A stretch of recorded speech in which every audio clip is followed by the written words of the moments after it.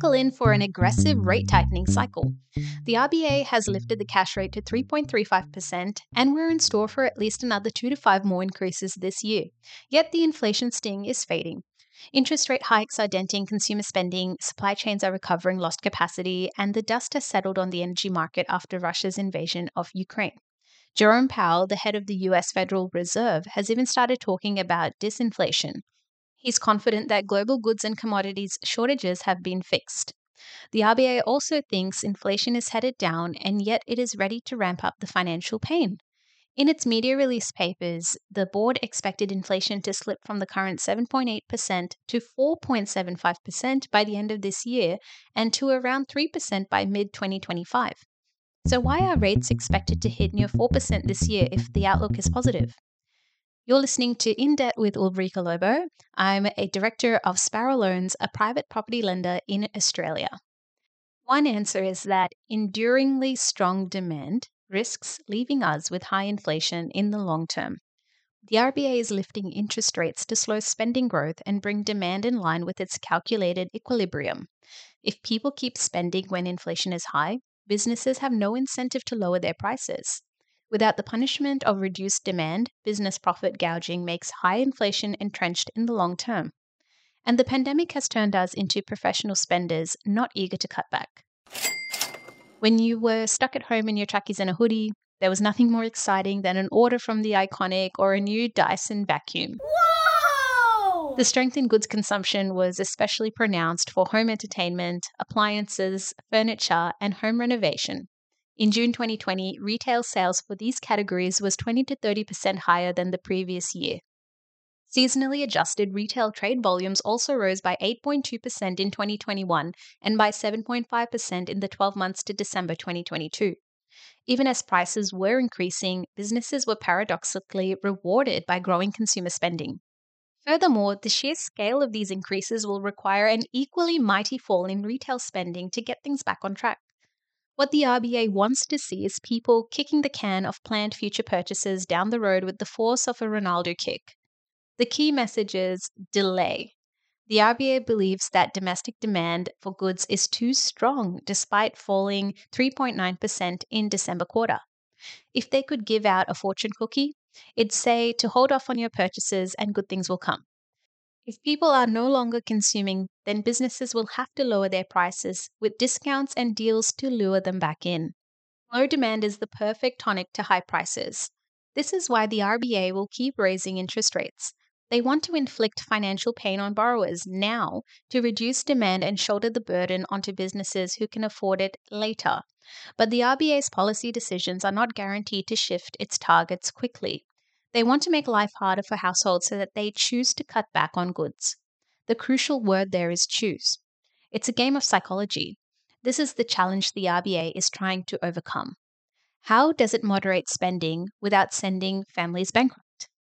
The latest 25 basis point jump brings the total repayment increase to over $26,000 a year on a $1 million mortgage. But our frayed nerves about mortgage repayments won't turn the tide until demand is thoroughly reduced. There are early signs of change. Since the RBA's first rate rise, retail spending on electronics has fallen 9%, recreational goods has fallen 6%, and personal accessories by 4%. Despite this, demand needs to weaken even more dramatically for there to be any easing of the cash rate. We're in this for the long haul. To make matters worse, our expectations of near zero interest rates should never have been the norm. The current rate tightening we're seeing is a return to conventional central bank activity, so rates near 4% are not out of the question. If rates do go that high, the RBA can be more nuanced with its monetary policy. The reason I say that is because rates need to be elastic for them to have a meaningful effect. Interest rates live a double life. On one hand, they're supposed to smooth out inflation, and on the other, they're supposed to maintain steady investment from the private sector. Rates are supposed to fall when the economy is underperforming and rise when the economy is moving too quickly. It can be a rocket one day and a parachute the next.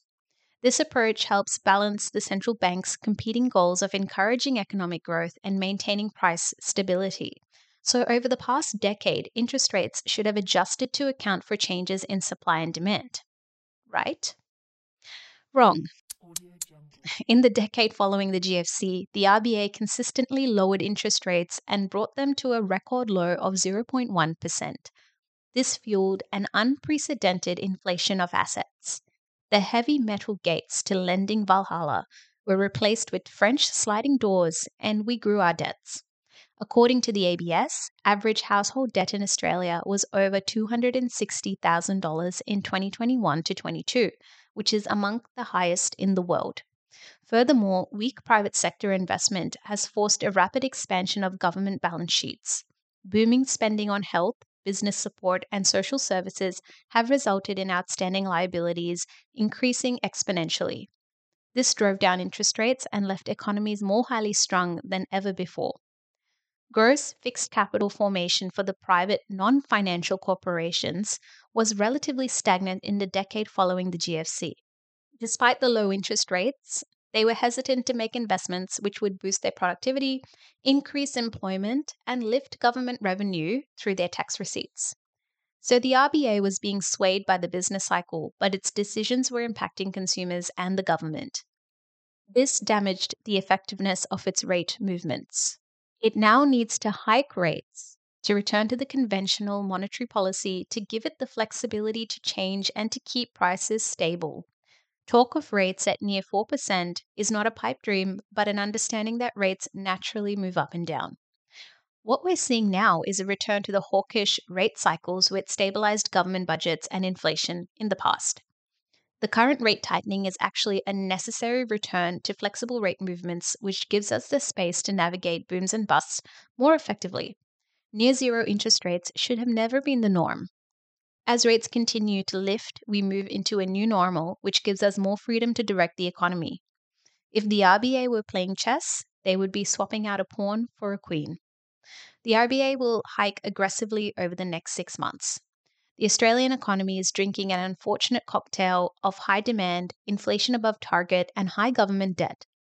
Though conditions are expected to improve throughout the year, the RBA will not budge on its contradictory path until demand is significantly dented. We need to see businesses feeling the pain and lowering their prices before we can expect any mortgage relief. So if you want to help accelerate the shift, delay your spending and look for discounts where you can. You can also take comfort in the knowledge that elevated rates are normal and not something we should resist. This will give the RBA a lot more flexibility to manage the economy effectively and sustainably in the future. Thank you again for listening to In Debt with Ulrika Lobo. I will see you back here next week.